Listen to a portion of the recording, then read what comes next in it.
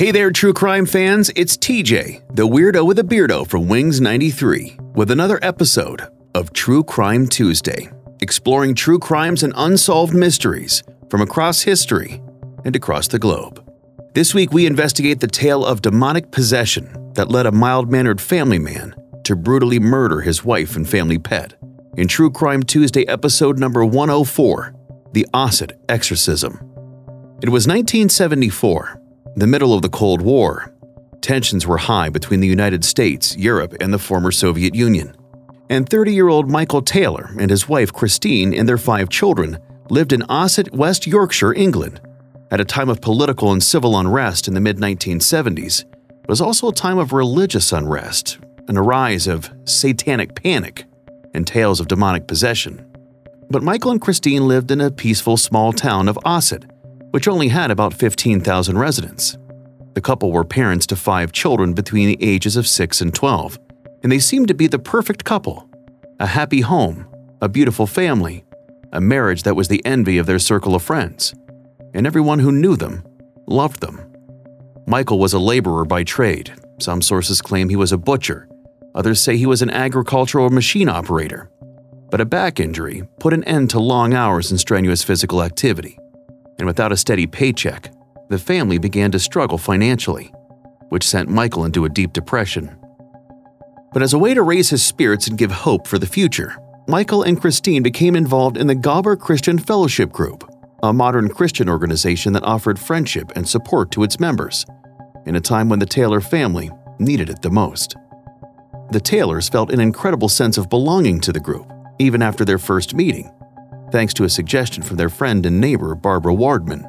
The Taylor family soon became born-again Christians, which was the only way to join the Galber Christian Fellowship, and they eagerly joined all the church's activities, even inviting members to their home for Bible study. Michael soon became heavily involved in the church and was becoming closer with an attractive young preacher named Marie Robinson. Michael and Marie's relationship became concerning to Michael's wife, Christine, who expressed her feelings at a Bible study group at their home. She claimed their relationship was carnal or sexual in nature, and she believed there was something going on between the two of them, and she wasn't far from the truth. As suspicions grew, Christine confronted Michael and Marie at a Bible study session where she demanded to know if they were having an affair, which both of them vehemently denied. Soon after, Michael and Marie left to have a private conversation upstairs, where Michael allegedly tried to kiss her, but she refused.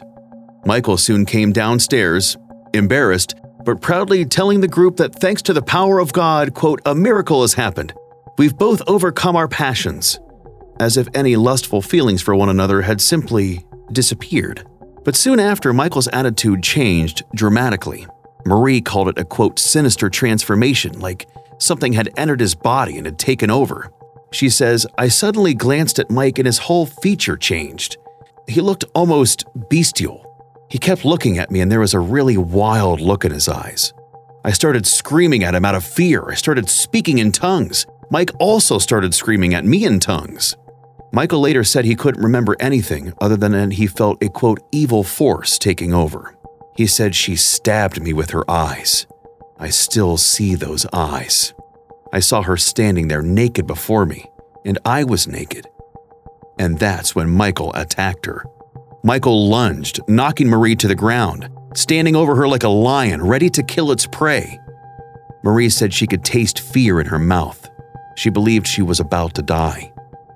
But just then she called out the name Jesus, as did several others. And as the group began chanting the name Jesus, Michael seemingly snapped back to reality, and the tense situation was over. The following day, Marie visited Michael and Christine's home to tell them that all had been forgiven. Christine was accepting of the sentiment, but was still unsure about the entire scary episode that played out the night before. And in the days after the attack on Marie, Michael's actions became increasingly strange and violent. He turned his anger toward the religion where he once found peace and happiness. He began destroying all the Bibles and religious books in the home. He sometimes went out into the front yard and screamed at the top of his lungs, telling neighbors he'd seen the devil. His physical and mental health began to degrade, and he developed a paralyzing fear of the moon, which Marie tried to help with, to no resolve. Now, members of the Gobber Christian Fellowship believed Michael had somehow been possessed by the devil or another evil spirit and suggested an exorcism. So they enlisted the help of a 52-year-old priest named Peter Vincent, who had experience in exorcism. Father Vincent met with Michael and sympathized with him, believing Michael's claims that Marie had somehow bewitched him and seduced him in front of his wife. He also believed Michael was under the influence of demonic possession. The pastor's wife, Sally, believed that Marie was a bad person, connected to some satanic cult, and had come to their congregation as a temptress. A wolf, she said, in sheep's clothing. But after many sleepless nights, the couple had agreed to undergo the exorcism, which was scheduled for Saturday, October 5th, 1974, the night of a full moon. The couple left their 5 children with Michael's parents, and a friend drove them to St. Thomas's Church, where there was a group of religious leaders waiting for them. Father Peter Vincent and his wife Sally, a Methodist minister Raymond Smith and his wife Peggy, and a lay preacher named Donald James. Now, typically an exorcism is a centuries-old ritual performed by a priest wearing the surplice and a purple stole. They would recite prayers starting with the imploring formula, appealing to God to free the possessed person from the devil. Then, the imperative formula, where the priest commands the devil to leave the host's body. The idea is, in this battle of good versus evil, that good prevails, forcing the evil out. But the act of exorcism is generally unsettling and graphic. But in the case of Michael Taylor, it's even more barbaric. According to reports, Michael was tied up before the exorcism even began. Those in attendance said Michael was convulsing, spitting, foaming at the mouth, growling and scratching like an animal, so he had to be restrained. The exorcism team allegedly screamed at him, or at the demons, they said, within him, dousing him in holy water and shoving wooden crosses into his mouth. They forced him to confess to his sins, even sins he hadn't committed. And at one point, Michael had broken free from his restraints and tried to escape. But members of the deliverance team captured him and retied him. And one by one, they took turns exorcising the demons from his body. Bestiality, incest, blasphemy, lewdness, masochism. It's said that they cast out 40 demons from Michael's body, and before sunrise, all were too exhausted to continue. And after sunrise, Michael was untied and allowed to go home, which would prove to be a deadly mistake. Because they believed Michael was still under the influence of several demons, ones associated with murder, violence, and insanity. And Father Vincent allowed the couple to return home, and in the haze of exhaustion and chaos of the previous night's events, didn't follow through on a notion to send someone else with them to ensure Christine's safety.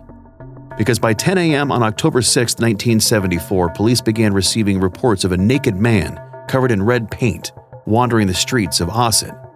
When officers arrived, they found Michael Taylor, covered in blood, claiming it was the blood of Satan. But as it turns out, it was the blood of his beloved wife, Christine. Police arrived at the once happy home, which was now the scene of a brutal murder. The house was covered in blood and bits of flesh. Police officers who entered the home became ill, sick to their stomachs over what they'd witnessed. Christine and the family dog had been brutally murdered, their faces terribly mutilated, parts of their bodies forcibly ripped off. A ghastly scene. One officer even commented, "Of all the incidents in which I've been involved in 30 years of police work, nothing affected me like this one." And as for the murder weapon, authorities determined there wasn't one. The mutilation was carried out by someone's bare hands. And Michael Taylor, who was still covered in blood, was arrested and taken in for questioning, where he told police of the brutal exorcism performed on him the night before, saying that he now felt released. He said, "It is done. The evil in her has been destroyed." Michael's trial began several months later, in March of 1975, where Michael claimed that when he and his wife arrived home from the exorcism, that she was somehow possessed by the devil.